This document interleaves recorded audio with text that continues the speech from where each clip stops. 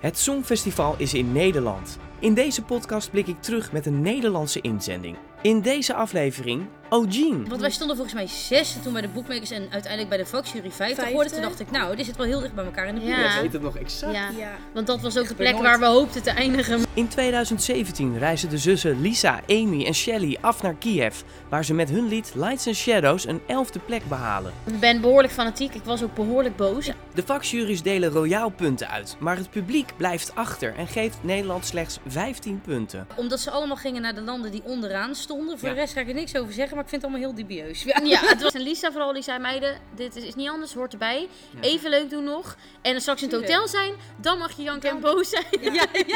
En dat hebben we ook gedaan. Ja, dat hebben we ook gedaan, ja. In de emotionele week vliegt tegen alle verwachtingen in ook hun zieke moeder Isolde naar Kiev. Het maakt eigenlijk al voor mij niet uit waar jullie eindigen. Want ik heb toch wel de beste moederdag ever, zei ze. Dat was echt heel mooi. Ja, echt dat was typisch. In Ahoy wordt de puntentelling gerepeteerd door Chantal en Jan. Ja, we zijn de puntentelling aan het repeteren met Jan, Chantal, de ploeg. Dat is het deel van de show waar eigenlijk de meeste mensen naar kijken. Dus daar wil je dat het goed gaat. Spreek ik met Twan van de Nieuwenhuijzen, die als Head of Contest met alle 39 landen hun staging repeteert. Dus we kregen van een land, ik zal de naam niet noemen. Oh, we zijn zo blij, jullie hebben precies begrepen wat we willen. We hebben nog een paar opmerkingen en toen kregen we 92 opmerkingen. Dus 92? En ontvang ik Wiwiblogger William Lee Adams in Rotterdam en bespreek ik met hem het laatste nieuws. Goedenavond. We're gonna be in that press center non-stop. We are here to cover the stars, to give y'all all the gossip and hot tea. Dit is de Songfestival podcast met Aran en deze keer spreek ik met OG3NE. Na een deelname aan het Junior Songfestival in 2007 vertegenwoordigde dus Nederland in 2017 in Kiev. Met het persoonlijke lied Lights and Shadows traden ze als 6e aan in de tweede halve finale, waar ze met 200 punten toen doorgingen naar de grote finale. En ook daar traden ze die avond als 6e aan om uiteindelijk een knappe 11e plek te halen. De 3-eenheid die altijd meerstemmig in koor de sterren van de hemel zingt met 4 albums en hits in Nederland en in het buitenland. Ik heb het over Lisa, Amy en Shelley, oftewel OG3NE. Ja, wat een mooie aankondiging. Nou ja, als je het zo opleest, wat denk je dan? Ja, dat is toch wel leuk, die opsomming. Dan vergeet je toch eigenlijk, zelf doe je dat nooit. Het is toch leuk om te horen dat je denkt, ja, we hebben het allemaal wel gedaan al. Ja, en 2 maal meegedaan, Amy. Is dat junior natuurlijk en dan het grote Songfestival? Was dat is wel compleet anders. Compleet anders, ja. Want toen waren we natuurlijk heel erg jong, dus je bleef het ook heel erg anders. En dan was ons eerste podium echt met publiek was Ahoy. Dus dat was natuurlijk een enorme indruk kregen we daarvan. Maar dat was natuurlijk wel de start van het moment dat we dachten, we gaan gewoon met muziek ook door. En nou ja, we zijn bij allebei dus uiteindelijk op de 11e plek beland. Ja, dus dat is ook heel bizar. Maar hoe kan dat je dat achteraf dan in het vliegtuig zit en denkt, 2 keer 11e? Ja, heel gek. Ik had er liever een eentje van afgehaald. Ja. Maar ja, weet je, daar was niks meer aan te doen. Als je liever natuurlijk willen winnen. Dat is wel de reden dat je er naartoe gaat. Maar we hebben er wel veel van geleerd. En dat konden we wel ook de tweede keer natuurlijk wel meenemen. En ook bijzonder dat het precies 10 jaar later was. Dat had wel zoiets van, wauw, dat is wel heel bijzonder. Weet je nog, hoe werd je gevraagd? Ja, wij werden gebeld. Ja. Of wij op gesprek een keertje wilden komen. En heel serieus. Volgens mij lieten ze toen al een beetje erover uit van met betrekking tot het Songfestival. Nog niet precies wat. Maar toen voelden wij het. We maakten er zelf al wel een beetje van. Het zou zomaar kunnen dat ze dit gaan vragen. Maar toen de vraag ook daadwerkelijk kwam, vond ik het wel echt heel bizar. Want we hadden het wat dat betreft gewoon niet aanzien komen dat ze aan ons aan het denken waren. We dachten, nou dan zouden ze wel veel eerder hints hebben gedropt. Of wat het was echt een beetje uit het niets voor je gevoel. Ja. En ja, wij hoefden daar niet lang over na te denken natuurlijk of wij dat wilden doen. Was voor ons wel een hele bijzondere aanvraag. En dat is natuurlijk een eer als je gevraagd wordt. Nou, terwijl het hele land... Op dat moment waren zoveel mensen aan het zeggen, jullie moeten het Songfestival. Ja, dat weet ik nog. Het was een hele hype ineens of zo. Nou, de Voice het succes gehad en het liep allemaal heel erg goed. Ja. Dus iedereen zei van... Dacht je aan het afbreukrisico, Lisa? Afbreukrisico? Ja, dat je meedoet en het dan niet lukt of dat je de finale niet zou halen. Nooit aan hebben wij niet één Nee, want dat is alleen maar een step-up van waar we waren, denk ik. We zaten toen in ontzettend hoge populariteit inderdaad. En dat was natuurlijk de Voice. Maar vanaf dat moment... Ja, dit is natuurlijk een internationaal podium. Dus het is altijd groter. Ja. Dus wij dachten Kijk, hier kan ook groter afgaan natuurlijk. Maar ik denk dat je dan wel een beetje van je eigen krachten uit moet gaan. Dat je toch wel iets kan na al die jaren toch al optreden. Dus daar gingen we wel vanuit. Je moet er wel zo in staan. Ja, zo moet je er ook in staan. En volgens mij werden wij toen tijdens de theatershow, voor de show werden wij opeens gebeld. Dat wij, toen zaten we te eten volgens mij. En toen werden we gebeld. Dus toen moesten wij snel even naar een aparte ruimte. Want we waren natuurlijk met de hele crew in de band. Die mochten niks weten. Dus maar onze manager had het al wel door. kantoor. Dus toen gingen we snel even naar een andere ruimte. En toen werd ons verteld dat wij het waren geworden. Toen hebben we echt even in onze handen staan schreeuwen eigenlijk. Ja. Gewoon gillen, wie wil gillen van blijdschap. Maar niemand mocht het weten. Waren er andere kandidaten nog in de race? Of, Geen dat idee. wisten jullie Hebben niet? wij nooit geweten, nee. Want jullie kozen zelf het lied. Dat was de tweede Samen stap. met de Maar avond. precies, er is een heel proces er vooraf gegaan. Hoe was daar gelijk overeenstemming en hoe ging dat? Je weet dat je gaat dan. Ja, we hebben een heel writerscamp hebben opgestart. Met allemaal verschillende schrijvers en verschillende kamers waar dan teams werden ingedeeld. En dat rouleerde dan af en toe. En daar kwamen allemaal verschillende liedjes uit, speciaal geschreven voor het Songfestival. Ja. Onder andere Lights and Shadows. En toen zijn we met z'n allen rond de tafel gaan zitten van oké, wat past het beste bij ons? Wat willen we uitdragen? Wat voor boodschap willen we meegeven? En wat staat ook het dichtste bij ons en met de meerstemmigheid? En dat uiteindelijk waren we er allemaal ook met de Afro-Tros over eens. Ja, Lights and Shadows is toch wel echt waar we allemaal het beste gevoel bij hadden. You should never cry no more. Feeling all alone and insecure. You have been going through these stages. Now it's time to turn the pages. Volgens mij zei Korn altijd ook nog tijdens dat hij gewoon een soort van aparte twinkeling in de ogen zag of zo als dat liedje weer aanstond. Ja. En ik denk dat dat vanzelf gewoon heel erg ging. Ja. Ja. En ook een eer dat andere mensen liedjes voor jullie schreven, toch? Dat die writerskamp voor jullie wordt georganiseerd. Ja. Iedereen voor hetzelfde doel natuurlijk, dus dat is heel leuk om mee te maken. En dat mensen zo anders allemaal, een andere soort liedjes. Waren het andere soortige liedjes? Ja, enorm. Ja, het was echt een uptempo zat erbij en een mid en nog een ballad en het was van alles wat. Dus dat was juist wel leuk om daar ook een beetje van verschillende kanten naar te kijken. En sommige liedjes hebben we later zelfs nog uitgebracht ook. Ja. Dat klopt, ja. En die zijn dan heel...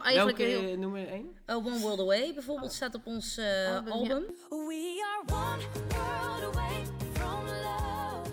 Die is dan wel qua productie en het is een iets andere insteek geworden omdat het niet meer voor het Songfestival is. Maar dat is wel een liedje van zo'n writerscamp. Dus hij is ook nog goed geweest voor andere doeleinden. Wat grappig hè, dat eruit komt. Ja, en Shelley, jouw vriend Rory schreef het nummer Lights and Shadows, hè? Ja, samen met Rick. Samen met Rick, jullie vader. Ja. Weet je nog wanneer jullie dat nummer voor het eerst hoorden? Dat Rick of Rory het liet horen? Ja, ik weet dat wij op een bepaald moment... papa die had de tekst en de melodie eigenlijk al bijna helemaal snel afgeschreven. Want hij had het eigenlijk al helemaal in zijn hoofd. En dat vloeide er eigenlijk gewoon uit. Natuurlijk omdat het ook heel recentelijk was allemaal. En een gevoel wat heel erg speelde. Ja. En de instrumental dan van Rory. En toen zijn we op een gegeven moment, we hadden een kantoortje toen aan huis en daar hebben we het eventjes doorgenomen. En toen hadden wij allemaal zoiets van, daar kregen we best wel kippenvel van. En toen zijn we met Rory, met gitaartje, zijn we op bed gaan zitten bij mama. En toen hebben we het voor het eerst aan haar laten horen. En toen met haar reactie erbij, toen hadden we allemaal meteen zoiets van... Dit is wel echt heel bijzonder. Ja? Kwam dat ook door haar reactie? Door Isolde? Ook wel. Het maakte het wel compleet. Ja. We hadden allemaal wel al de kippenvel op het moment dat we het in het studiootje hadden. Maar als zij dan ook op diezelfde manier reageert... en het is niet uit te leggen, maar het is een bepaalde soort energie... of een bepaald soort gevoel wat je dan met z'n allen hebt, wat het bevestigt.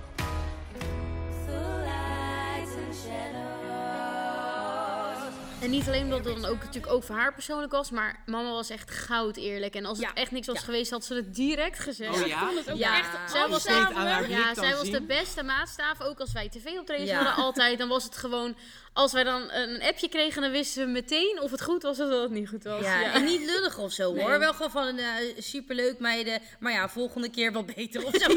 Goud eerlijk. Ja, maar daar heb je wel. En als ze dan niet zei van supergoed gezongen, dan zei ze wel van was heel leuk. En dan wisten we al, de zang was wat minder. Dat je 1 ding hebt gezegd en dan 3 liedjes hebt gezongen, zegt ze goed gesprek was het. Ja. Heel politiek correct, maar wel duidelijk. Ja. Maar dat was ook wel spannend met Lights and Shadows. Want als ze dan had gezegd, maar dat voelde ze dus gelijk. Nee, dat was eigenlijk meteen goed. En eigenlijk is die reactie eigenlijk bij iedereen aan wie we het lieten horen, was eigenlijk altijd zo. Dus we dachten, dat is dan heel... Kijk, je weet het nooit. Hoe het land gaat reageren is natuurlijk altijd de vraag. Dat was heel spannend voor jullie. Heel, juist omdat het voor ons wel... het gaf ons een heel goed gevoel, dat liedje. Dus natuurlijk is dat heel spannend. Maar ik denk dat je altijd maar dan uit moet gaan van de mening op dat moment. Want je weet nooit hoe het land reageert. Maar dat was gelukkig... natuurlijk aan een selectie van mensen laten horen. En als al die reacties mooi zijn, heb je al best wel een goed gevoel van... waarschijnlijk gaan veel mensen in Nederland ook zo reageren. En dat was gelukkig wel het geval. Ja. Op die dag kreeg ik meteen allemaal filmpjes toegestuurd van mensen die een eerste reactie hadden gefilmd. Zo leuk. Zo ontzettend leuk. Ja, toen heel wist je mooi. echt, het wordt echt nu. Ja. Het is echt de nationale inzending van Nederland. Ja. Straks onthult OG3NE over de uit de hand gelopen ontbijtjes en waarom ze hun finale optreden niet meer terug willen luisteren. Maar eerst ben ik backstage in Ahoy, waar we bij de repetities zijn van de puntentelling en ik spreek Head of Contest Twan van de Nieuwenhuijzen. Ja, we staan nu in de nok van Ahoy, in de commentaarhokjes. En je ziet eigenlijk dat die hetzelfde zijn als voorgaande jaar, maar een stuk minder. En op de achtergrond zien we het immense podium zitten aan de zijkant. Dus je ziet en de green room heel goed en uiteindelijk het podium waar nu Chantal en Jan de punt aan het geven zijn. We zijn midden in een tour in Ahoy met Sietse Bakker hier. Sietse, goedemorgen. Hey, goedemorgen. Wat gebeurt hier nu op dit moment? Ja, we zijn de puntentelling aan het repeteren met Jan, Chantal, de ploeg. Dat is het deel van de show waar eigenlijk de meeste mensen naar kijken. Dus daar wil je dat het goed gaat. Ja, en we zien ook de schermen waar de puntentelling op te zien is. Daar kan niks van worden afgeleid, hè? Nee, dat is allemaal, het zijn allemaal nepcijfers. De echte uitslag laat zich natuurlijk wachten tot de finale op 22 mei. En we zien ook de commentaarhokjes, daar waren we net even. Hoeveel mensen komen er, commentatoren? Ja, ik denk dat ongeveer de helft van de landen commentatoren afvaardigt. De andere helft doet het vanuit huis.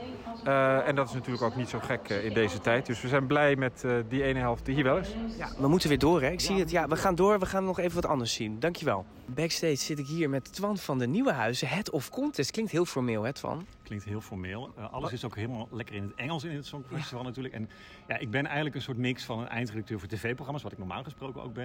Ik voel me ook een beetje gastheer. Ik wil ook echt alle 39 teams echt verwelkomen.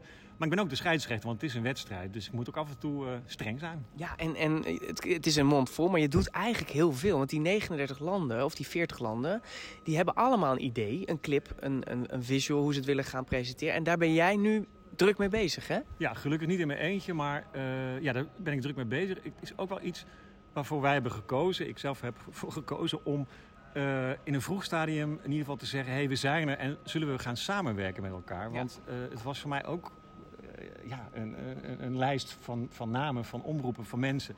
Geen idee. Wordt dat eigenlijk overgedragen aan jou? Nou, jouw functie bestond nog niet hiervoor, hè? Nee, het bestond niet echt.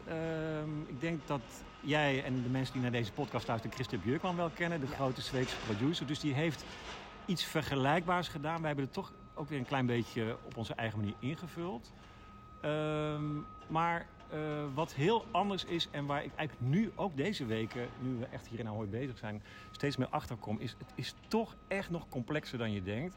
Waar zit het hem in? Nou, je moet je eigenlijk voorstellen dat je boulevard maakt en dat je 39 items hebt en dat ieder item door een ander team wordt gemaakt. En dan moet je dat toch samen zien te krijgen. Ik voel het echt, nou niet met alle landen evenveel, maar met merendeel van de landen hebben we echt een samenwerking. En dus echt waar, ik verheug me erop om vanaf zaterdag die mensen eindelijk live te zien. Ja. Om Auderius, de Head of Delegation van Litouwen, dat is zaterdagochtend onze eerste klant, om het even zo te zeggen, om hem gewoon eindelijk eens te zien. En samen in 30 minuten, jezus wat een krappe tijd is dat. Maar om de eerste stap hier te gaan zetten, om die act van Litouwen, die heel leuk is vind ik, zo goed mogelijk neer te gaan zetten. De Roop, hè, die komen als eerste hier en die starten ook als eerste. Even nog die tapes die jij gemaakt hebt. Jullie noemen het zelf backup video's. Dat zijn eigenlijk de tapes, de clips die klaar liggen mocht er corona bij een land uitbreken of ze niet op het podium kunnen. Ze liggen er nu in een kluis.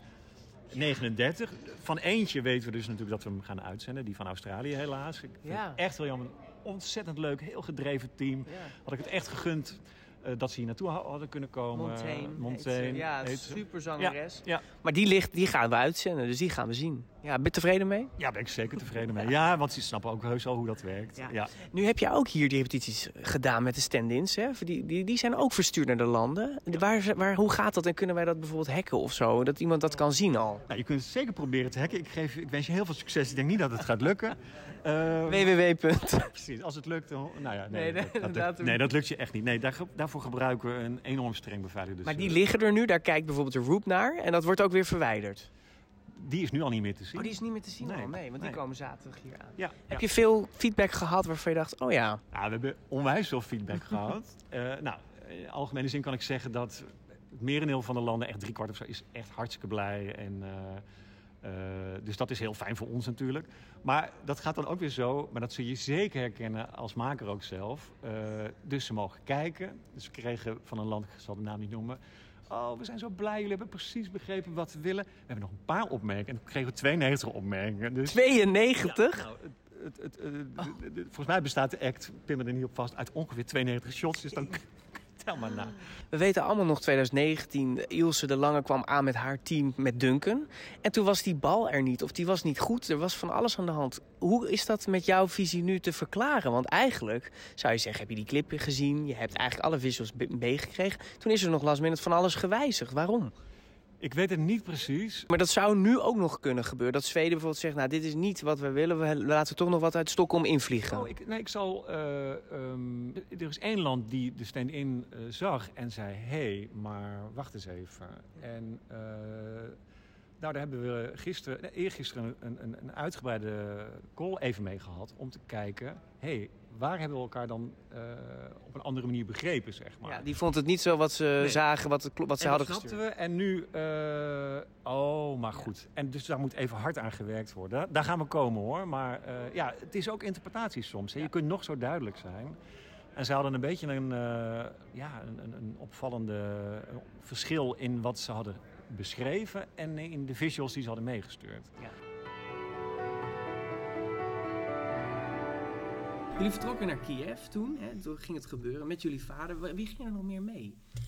Benno Onze manager. De manager natuurlijk, de kracht achter jullie. En dan de delegatie van de Afro-Tros, die ging mee. Ja, maar ook ons standaard glam-team. Dus die ook de weken ervoor ons voor alle tv-programma's hadden klaargestoomd. Dus Mark en Vief. Ja, Mark en Vief, stylisten. Saskia ging mee. Ja, Saskia ging mee. Jullie vriendjes nog niet, hè? Die kwamen later. Die kwamen later overvliegen, ja. Klopt. Ja. Was dat lastig om de spanning en dan even zonder thuisfront? Nou, op zich, we hielden natuurlijk wel gewoon goed contact. En je bent zo ontzettend bezig met alles wat je daar moet doen. En het zijn zulke drukke dagen dat je ook niet heel veel tijd hebt. En dat weet je van tevoren ook. Maar het was wel leuk als ze er eenmaal waren. Want het is ook wel moeilijk uit te leggen wat je op zo'n dag allemaal doet. Ja. Op een gegeven moment zeg je gewoon, het was een erg leuke drukke dag.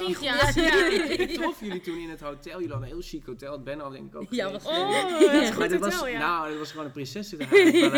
Maar daar waren jullie uitgeteld. Zakten jullie op die bank toen. Die eerste dag. Jullie hadden weer 4 repetities gedaan. Jullie hadden in de Azerbeidzjaanse pers te woord gestaan. Het is een gekkenhuis. Het is een gekkenhuis, dat is zo leuk. Ja, mensen weten natuurlijk ook, die zien niet alles wat er gebeurt. En dat is ook iets wat wij dus ook nooit vergeten, wat je met je team meemaakt. Wij moesten elke dag vanaf 4:30 's ochtends gingen wij de make-up en de haar in. Want je moest voor de hele dag ready zijn. Wat het gezelligste ever was. Want wij hebben zo'n goede band met die mensen. Ja. Dus het is echt, je komt bij je vrienden en vriendinnen, kom je de kamer binnen. Je hebt een hotelkamer. Je begint meteen te lachen. De lekker roomservice, ontbijtje. Ja, de Afro-Tros heeft het nog over de facturen. Door de meiden. Zij kunnen er ook wat van, hoor. Zij kunnen er ook wat van. Nog meer dan wij. Ja hoor. En die lagen toen nog op hun nest, dus dat vind ik niet erg. Nee. Jullie werkten secuur naar die tweede halve finale. Toen jullie zaten laat in die week, 11 mei was het. Toen moesten jullie bijna op. De repetities hadden jullie gedaan. De vakjury hebben jullie gezien. Je krijgt die microfoon. Wat ging er toen door jullie heen? Alles wat we geoefend hadden. Dat was het eigenlijk. Aan meer moet je ook niet denken. Nee. Waren jullie tevreden over hoe het ging? Ja. Jullie konden jezelf goed horen, de eerste, alles werkte goed? Ja, op zich. Ik weet nog, en dat was natuurlijk ook helemaal het nieuws geweest. Ik had een keertje tijdens de repetitie de inzet verkeerd. En dat was natuurlijk eigenlijk al een heel ding, omdat wij a cappella beginnen. Dus de intel op de oortjes is heel belangrijk. Maar dat was eigenlijk ook een stukje spanning, denk ik. En iedereen was er eigenlijk helemaal in paniek van, behalve wij zelf. Ik vond dat zo hilarisch. Want dan de hele vaderlandse pers schreef het ging niet goed. En wij zijn zo van, intel anders. Nou ja, volgende keer beter. En iedereen is meteen in rep en roer. Maar wij zijn zo gewend. Pagina, OG zet verkeerd in. En ik snap het wel. Dat is een cruciaal punt. Maar jullie lachen er nu om. Maar vond je het niet ook heel lastig dat je vader het las? Of dat jullie... Nee, hij was erbij. Nee, die is hetzelfde. Rick zit hier ook in de zaal, dames en heren. Ja, maar die is hetzelfde. Zit trots te genieten. Ja. Nee, maar toch wel. Je maakt met een team iets mee. Je wil dat alles goed gaat. Je voelt je natuurlijk wel verantwoordelijk. Ja. Kijk, als het echt in de finale was gebeurd, dan had ik mezelf heel hard voor mijn hoofd geslagen. Ik had jou dan ook geslagen. En zij ook. Maar eigenlijk weten we ook wel dat als het erop aankomt, dat soort dingen, dan moet ik het wel even afkloppen, maar dat meestal niet fout gaat. Want dan ben je zo gefocust. Ja. En wij kennen wel dat verantwoordelijkheidsgevoel. Dus nee. Dat weten we ook van elkaar wel. Beter gaat het fout in de repetitie dan voor het echt. Ja, absoluut. En daarna ging het gewoon goed. Hè? Het optreden, kijken jullie daar goed op terug?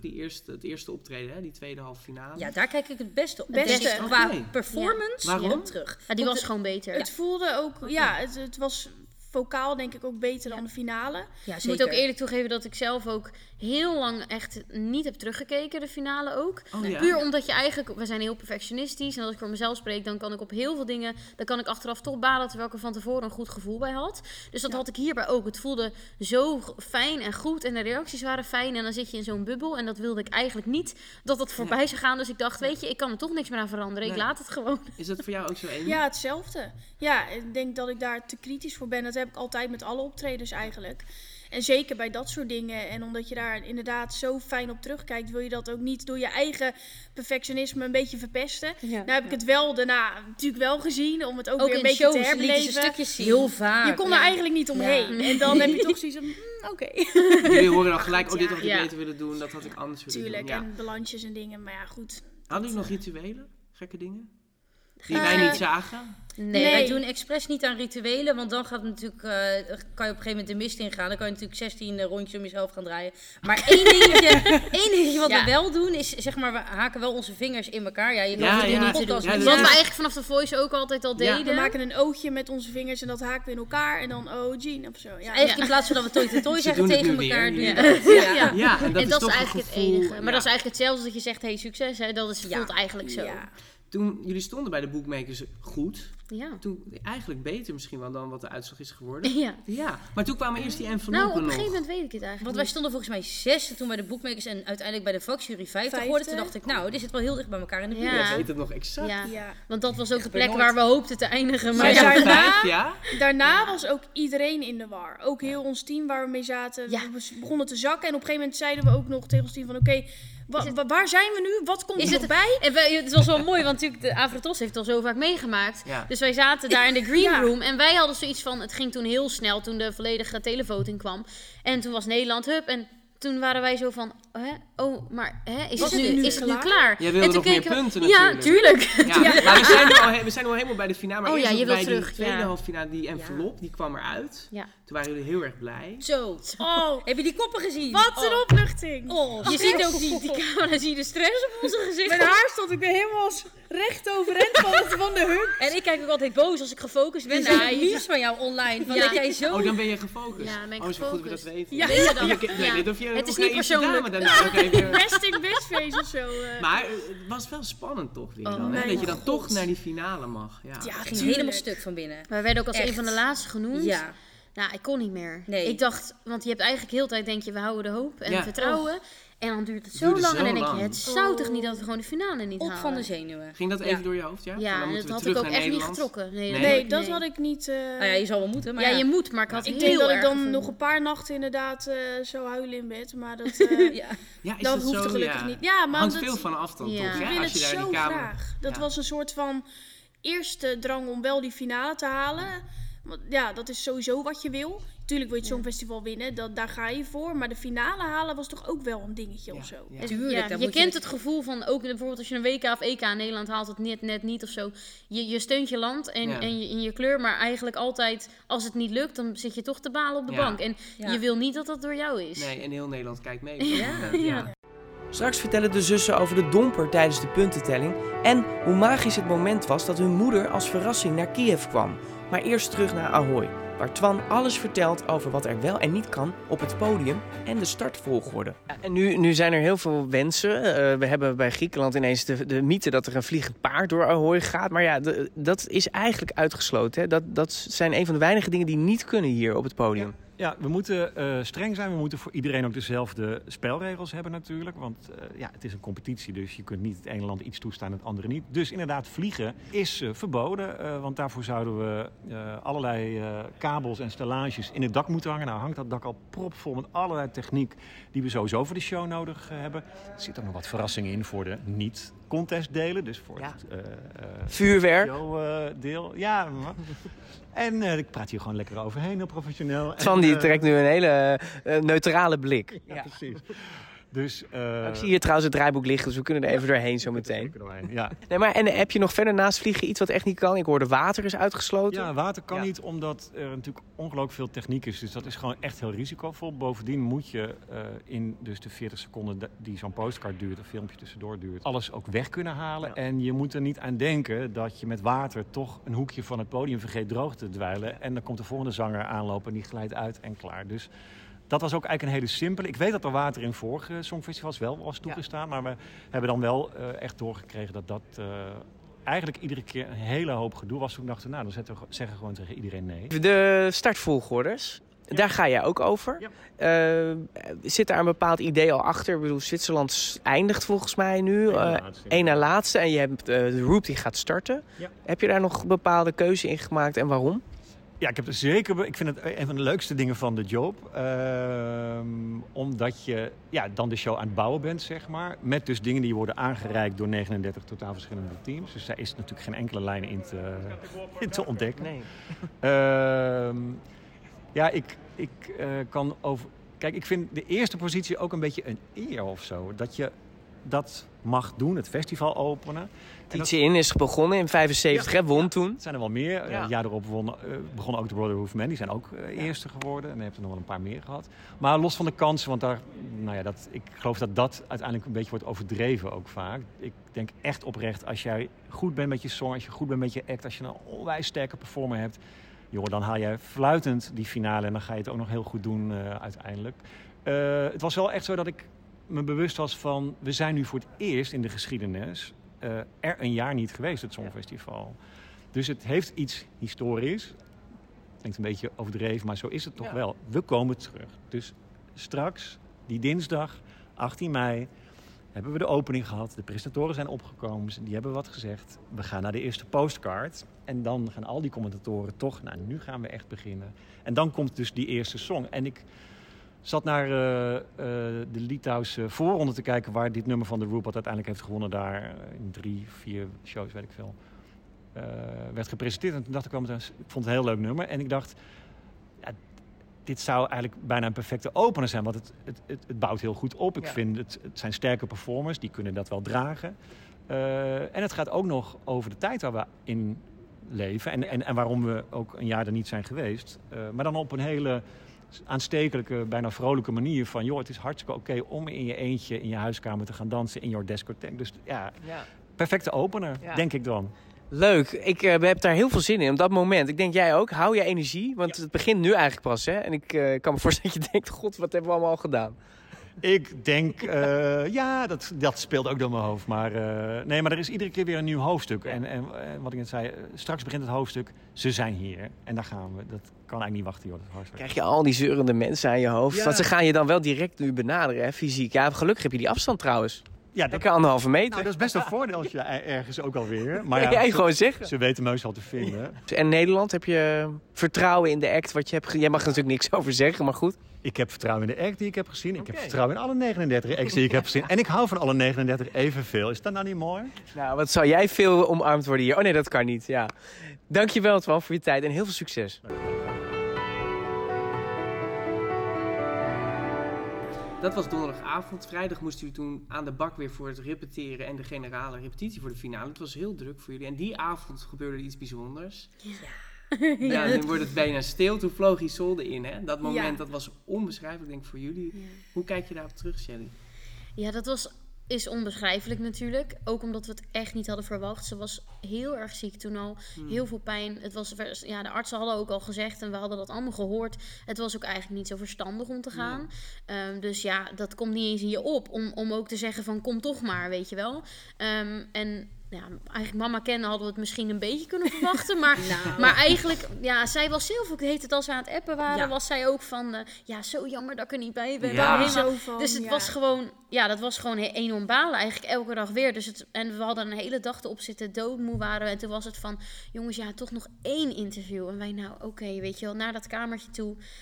En opeens ging die deur open en zij kwam daar aan. En Ja, we waren eigenlijk een beetje in shock, want we hadden het echt zo niet verwacht. Nee. Ik dacht, wow, tijdens het interview, was natuurlijk helemaal geen interview, dat was gewoon een set-up. Die had dat Maar bedacht. dat papa en Benno, die hebben dat samen bekostigd. Benno, hè? heeft echt heel veel Benno werk de Leeuw verzet. zit hier Ja, want ik naast. denk dat papa ook nog wel een beetje naar mama ook toe van je bent toch ook bang dat ze niet aan kan. Dus je Nee, wil er ook ja. niet verplichten, hoe erg het ook is dat ze er niet bij kan zijn natuurlijk. Maar ja, zij had ook zoiets van, ik moet wel voor haar gevoel. Ze dacht gewoon, ik moet hierbij zijn. Maar ik vond het knap, want niemand heeft één woord laten vallen of een hint Nee, of het is iets dus waar we tot het echt... laatste geheim voor jullie. ongelooflijk. Wat deed dat Ja. met jou, Lisa? Ja, ik vond het niet normaal. Ik zat er heel erg een beetje in shock of Ja. zo, dat ik het zo niet verwacht had. Ja. Het Zit was zo ook in die helemaal bubbel. stil Ja, ik gelijk. moest even bezinken. Daarna heb ik volgens mij heel hard gehuild. Ja, we allemaal heel Nadat hard. ik dacht, oh, ik ben uit beeld. Ik gewoon in beeld, maar Ik ook in beeld, ja. Maar vanaf daar was het natuurlijk... We hadden al zoveel lol die week, maar we probeerden dat de hele tijd te delen met thuis. Ja. Heel dat appjes en bellen en foto's sturen. En vanaf dat moment kon je natuurlijk alles samen delen. Dus het was gewoon nog een extra level erbij van geluk wat we daar Het gaf hadden. wel meer energie om inderdaad die week daarna nog even extra... Ja. Ja, het gaf ons wel een knallen boost of hoor, zo. dat we ook gingen repeteren en dan zat zij weer in die zaal. Dat is toch, Het voelde compleet het wel. voelde echt af, ja. Ja, het is een muzikale ode, Liza Shadows, aan jullie moeder. Ja, Kan ik het zo omschrijven? ons Of is het- hoe zien ja, jullie het? Voor ons Ja. persoonlijk natuurlijk gedeeltelijk wel. maar het is wel voor alle mensen die zich kunnen vinden in zo'n situatie. Dat is wel, daar is het ook echt voor geschreven. En je kan ook alleen maar zoiets schrijven als je zelf in zo'n situatie zit. Of dat je hem hebt meegemaakt. In dat opzicht is het natuurlijk wel, ging het over onze persoonlijke situatie. Maar het was voor ons wel extra bijzonder dat we al die persoonlijke verhalen van de mensen te horen kregen. Ik vind het eerder een inspiratiebron. Ja. Dat is ook Ja. eerder Misschien is dat noemen. mooi. Ja. Ja. En jullie krijgen veel reacties nog steeds op het Ja. nummer. Ja? Heel veel. Ja. Nog steeds iedere dag krijg ik wel een paar DM's binnen. Ja. Met wat daarover gaat. Of mensen die hun eigen verhaal inderdaad vertellen. En wat het betekent voor ze. En het heeft voor ons ook heel veel betekend. Want het liedje heeft ons ook door tijden daarna nog heel erg gesteund. Ja. Hoe dan? Gewoon door te zingen? Ja, we zongen het altijd door heel het land. En als je dan merkt dat mensen dat heel hard meezingen, ook als je het even moeilijk hebt op zo'n moment om het liedje te zingen, dan hebben we één keer gehad en dat heel het publiek dan het lied voor jou zong. Zo Dat van, was, dan doen dat wij was het het wel. eerste optreden. We hebben het ruim 2 maanden niet gewerkt. En toen gingen we voor het Ja, eerst na het overlijden van mama. Ja, Dat- en toen ging voor het eerst weer zingen. En toen zongen we uiteindelijk natuurlijk Light Shadows. We hadden nog wel getwijfeld, maar we dachten, we kunnen hem niet zingen. En juist omdat hij zo persoonlijk en moeilijk was, denk ik dat ons door over een soort obstakel heeft geholpen. Ja. Want als we dat liedje eenmaal zouden kunnen zingen zonder nog in tranen uit te barsten, maar gewoon ervan konden genieten, zo mooi als dat het liedje vanaf het begin af aan al was, dan wist je dat je veel verder zat in het En verwerkingsproces. dat je weer kon gaan werken. Ja. Dus eigenlijk heeft het jullie meer... Het Songfestival, de finale, was een fantastische prestatie. Maar het lied is zoveel meer voor jullie. Ja, we zijn dan geen eerste geworden, maar het liedje heeft wel zijn doel bereikt. Ja. Het is eigenlijk eerste geworden daarmee. Nou, eigenlijk wel, ja. Jullie gingen daar toen weg. Wat zei Isolde toen? Weet je nog dat jullie die bus instapten? Voor de finale dag? Ja, nou, het was moederdag, volgens mij. En toen zei ze nog van, weet je wel, veel succes, trots op jullie. En zeg maar, het maakt eigenlijk al voor mij niet uit waar jullie eindigen. Want ik heb toch wel de beste moederdag ever, zei ze. Dat was echt heel mooi. Ja, Echt dat was zo typisch. lief. Ja, we hebben nog even geknuffeld. We zeggen altijd dat we van elkaar houden. En tot straks en tot zo. Dat zeggen we natuurlijk altijd. Want we zagen elkaar 's avonds dan weer. Maar dat was wel heel erg mooi. Dat optreden. Jullie zeiden net, de tweede halve finale vonden jullie beter dan de finale. Ja. Kwam dat ook door de emoties daarna? Want jullie vielen elkaar daarna in de dat armen. denk ik wel. Helemaal Misschien huilend. ook vermoeidheid en Ja. ontlading. Beetje Dat je weet, het is spanning. toch het laatste optreden daar wat je dan doet. Ja. Ik denk, Dus- we waren, waardoor het voor ons gevoel minder was, iets te gehyped of iets te opgefokt. Een soort van... Te perfect willen doen. Ja. Ik denk dat even, vooral in die laatste paar noten, want omdat we natuurlijk ook heel klein eindigden met het nummer, daar kwam echt even alle emotie eruit van de afgelopen maanden. Want het is natuurlijk zo'n lang traject waar je naartoe leeft. Ja. En dan leef je eindelijk die droom. En dan weet je ook, deze droom is nu klaar. Want En je heeft hebt ook een alles gedaan wat je moest keerzijde, doen. ja. Ja. Dus het is Ik denk ook dat het daarom misschien jammer. voor je gevoel iets minder ging, omdat je jezelf te veel druk oplegt of zo. Omdat dat natuurlijk de finale is en de laatste keer dat je dat optreden kan doen. Je laatste kans voor je gevoel. laatste kans. Dus je wil dat te perfect hebben en daardoor gaat het dan misschien net niet, of misschien een beetje al waren de reacties van de mensen dan alsnog helemaal geweldig. Ja, dat is puur voor jezelf. Dat heeft ons heel goed gedaan, maar dat is puur voor onszelf. Ja. Maar dat wilde ik vragen, want daarna in de green room kwamen de punten. Jij zei net al, waar blijven ze op een gegeven moment? Dacht je, nou, nu moet er toch wel meer komen. Maar het was zo dat jullie 135 punten van de vakjuries kregen. Dat was heel veel. Heel veel, En 15 punten, maar van de kijkers thuis. Daarom... 15 points to the Netherlands. Hoe komt dat nou, denk je? Nou, omdat ze allemaal gingen naar de landen die onderaan stonden. Voor de rest ga ik er niks over zeggen, maar ik vind het allemaal heel dubieus. Ja, het was wel dubieus. Want daarom waren we ook best wel in de war. Omdat we het eigenlijk toch niet hadden verwacht, zo weinig. Nee.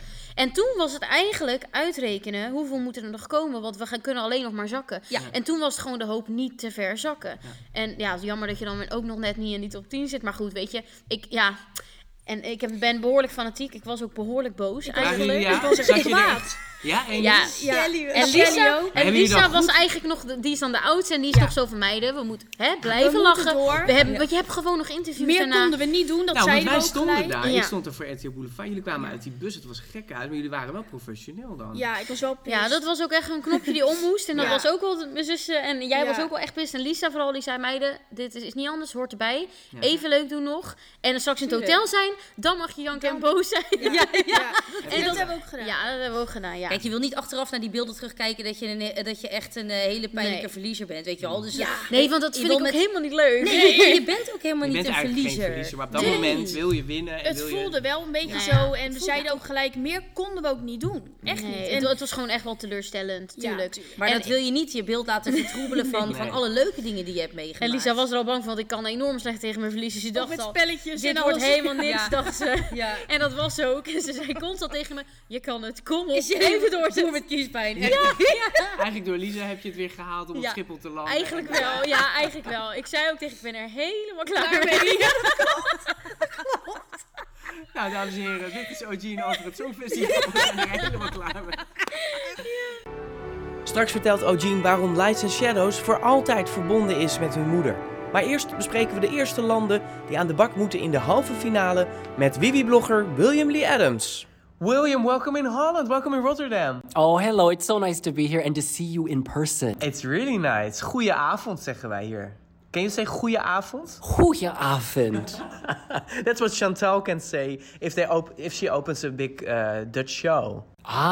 She's amazing. You know, I think she's so charismatic. She's like an international star. Yeah, so how is it for you to be here? What's your first impression of Rotterdam? You know, I'm so impressed with this branding, how everywhere you go, you see the song lyrics and song titles and all those colors, red, blue, green, white. It's like directions almost. I follow it and I know I'm headed to Ahoy. Ja, it's actually, if you follow the stickers, het zijn de stickers die op de Rotterdamse brug en overal zijn. If you follow it, you will end up in Ahoy. Wait, is that true? Yeah, it's true. Oh my goodness. What did you do today? You went out for a little walk in the park? Oh no, you know, I arrived and I was so surprised. There were some Eurovision fans who had seen my Instagram and they knew I was coming, and so they picked me up. I didn't even know them.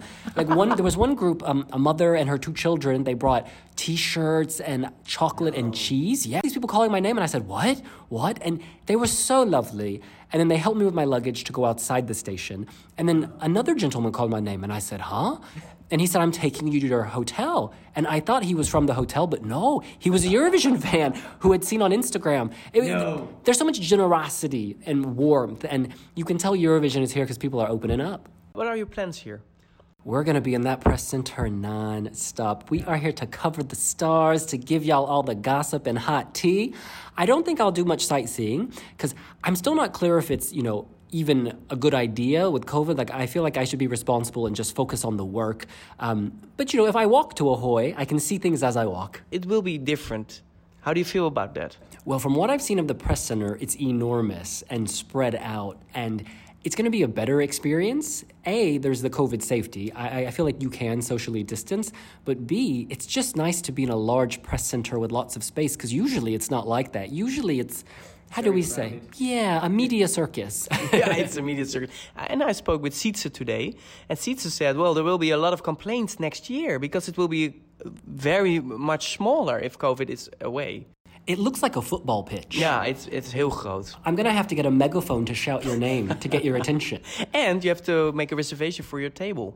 Oh, wow. Ja, dat is nieuw. Je moet een reservering maken. Je gaat naar een balie. Dan maak je ik ben William Lee Adams. Ik wil graag een tafel. Dan mag je daar pas naartoe. Yeah, it's very strict. Can I make a reservation for some lobster and some shrimp? You cannot eat anything at the press center. Oh, well, the people use the press center to eat. So, COVID, it's still here. How do you cope with it? Like here, the couple of days, you need to be tested, but you also have a vaccine, right? Yeah, so I'm vaccinated. But I will be testing like everyone else. I think it's a part of our life now, and it almost feels normal. Because even in the UK, if you want to leave the country, anyway, you have to get tested. If you want to do certain things, you need to get tested. I went to America recently, had to get tested. But do you think they will keep up with the bubble? Or do you think we will get a COVID positive test and there will be trouble? That's a really good question. I like to believe that all the delegations are taking this very, very seriously. I was actually messaging with some of them earlier, and they said, oh yeah, we're being very strict with our team. It's stay in the hotel, you only leave for rehearsal. Yeah. No one wants the show to be canceled. No one wants to go to live on tape.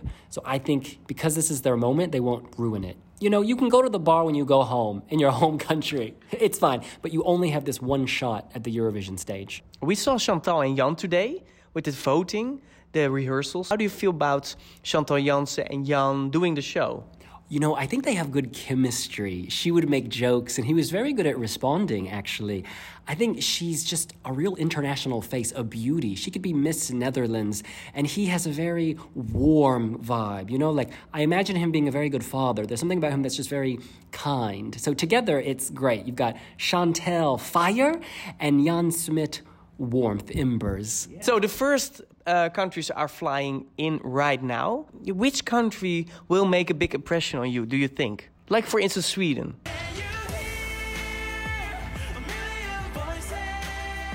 You like Tusse? I like Sweden, but I don't love Sweden. I think he as an artist is amazing. Beautiful backstory. The song, though, we've heard this before. However, Sweden knows how to do staging, which can elevate everything. This will make the final. Lithuania is the one I'm really curious about. Let's disco right at my home. Yeah, they will open the first semi-final. Yeah. Ze gaan beginnen. De Roep gaat de shows beginnen in Rotterdam. You think it will be top 10? I really hope so. I think it could go top 5 if the staging is good, because we need this type of music at Eurovision. It's mainstream, but it's also alternative. It's very different than what we normally get. And also, I think Lithuania, for a small country that hasn't done so well at Eurovision, this is their moment. This is going to be their best result ever, and it makes me very emotional, because, you want the underdog to do well, and I think this is their best chance in forever. We have our neighbors in the south, België, the Hooverphonic.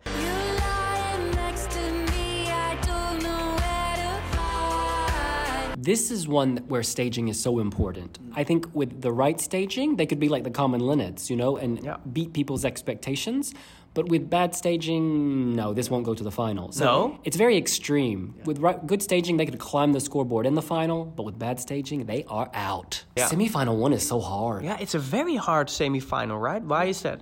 You could argue almost every song in the semi-final you could see going through.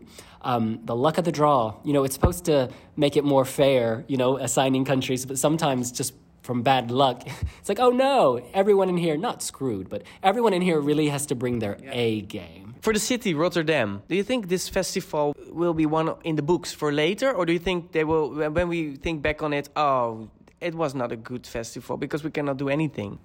No, this will be remembered because no one's had to cope with these circumstances. The fact that you're having Eurovision means you're already a winner. And I don't say that to be cheesy or to be, supportive just because I'm here. That's a reality. Tell me who else has organized one of the world's largest the world's largest musical event during a pandemic. No one. So congratulations. We're here. The artists are coming. That's a win. And also, your branding is on point. Look at the scarf. Look at the signage in the city. Yeah. Everything just makes sense.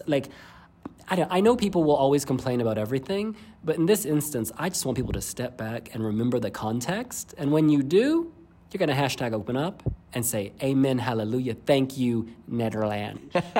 Thank you, William. En hij heeft zijn sjaal hier al bij zich. De Eurovision sjaal van Rotterdam. Thank you so much, William. We will see each other around. Oh, dankjewel. See you soon. Welkom in Nederland.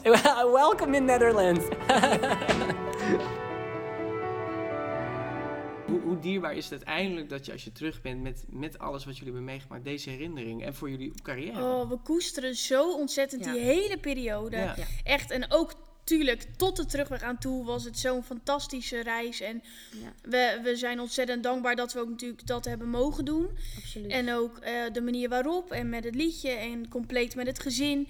En alle positieve reacties met iedereen uit Nederland die zo ontzettend gesteund heeft. Dat voor ons gevoel kon het niet beter. En het leek ook alsof het hele land zeg maar helemaal in het thema van OG3NE Songfestival was. Ja. Mensen stuurden foto's met in de lokale bakkerijen lagen de OG3NE gebakken. De kleding was ook nog... iedereen was er zo... Tenminste, zoveel mensen waren zo positief ook over de kleding. Want dat is natuurlijk ook nog een dingetje. Maar het was zo leuk. Mensen met vlaggen thuis. En voor je gevoel, het kon gewoon eigenlijk niet kapot. Het was zo ontzettend leuk. Ik kijk nog heel vaak terug naar mijn fotorol. Ja. Ga ik er doorheen. Ik ook. Helemaal genieten ervan. Dat vergeet je nooit meer. En jullie moeder is gekoppeld aan die ervaring. Dat zullen ze je nooit ontnemen. Ja, het hele gezin. Dat klopt. Zeker omdat het daarna heel snel is gegaan. Dus dat is wel een van de laatste grote herinneringen natuurlijk. Ja. Qua carrière-wise dan, zeg maar. Dus dat blijf je altijd bij. En is het makkelijk voor jullie om het lied te zingen inmiddels? Of heb je nog steeds wel die brok af en toe als je het moet... Oh, af en toe wel, ja.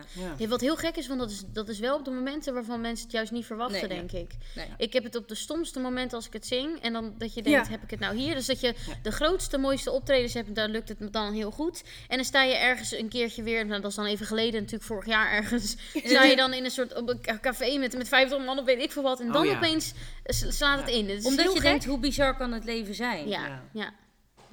Missen jullie haar veel? Ja, tuurlijk. Ja, gekke vraag. Dat is een hele gekke vraag. Ja. Elke dag. Zit ze wel door jullie gedachten? Ja, ieder moment eigenlijk. Dat draag je altijd met je mee. Ja. Ik vond het heel mooi dat ik erbij kon zijn toen. Ja, dat vond ik echt bijzonder. En mooi dat jullie dit zo hebben gedaan als dierbare herinnering mee hebben genomen. Nog even, want we zijn op de Keukenhof en jullie gaan straks optreden in jullie nieuwe single. Maar het is in Rotterdam dit jaar, het Songfestival. Jullie stad toch ook? Ja, het is jammer. Weet je wel, we wonen er niet meer. Nee, anders konden we rollen naar huis. Ja, dan hadden we... Geeft dat toch een speciaal gevoel? Ja, wel. Ik vind het wel heel leuk natuurlijk. Want heel veel mensen zeiden het altijd over het Junior Songfestival toen we dat in Rotterdam deden. Maar vonden je het nou niet jammer dat je niet naar het buitenland mocht? Wij zeiden altijd, nee, ik vond het extra gaaf. Want we hadden zoveel supporters daar. Daar kom je in het buitenland niet overheen, zeg maar. Never. Dus ik denk dat dat misschien, weet je wel, dit jaar zal het natuurlijk met minder publiek of geen publiek zal het natuurlijk wel anders zijn. Maar toch dat je dat gevoel daar denk ik hebt, die sfeer van in Rotterdam en je land staat achter je. Ik denk dat dat toch altijd wel heel bijzonder blijft. Je krijgt het nog meer mee. Want wij hebben natuurlijk in Kiev gezeten. We hebben ook heel veel gemist. Ja. Wat er over ons geschreven en gezegd wordt. En dan zagen we maanden later in een talkshow terug wat onze collega's over ons zeiden. Zo dachten we, hebben we nooit geweten. Dat heb je natuurlijk nooit gekeken. Nee, dat krijg je helemaal niet mee. Dus ik denk dat je dat nog meer beleeft dan nu het hier in Nederland is. Ja, en Jean-Gu, die staat nu op de 30ste plek. We spraken hem afgelopen week toch wel moeilijk voor zoiets. Omdat je denkt, ice on the prize, ik wil het doen. Wat willen jullie zeggen tegen artiesten die mee willen gaan doen? Of wat de waarde van het Songfestival is? Ik zou zeggen dat het een van de leukste ervaringen is die je ooit in je leven mee gaat maken.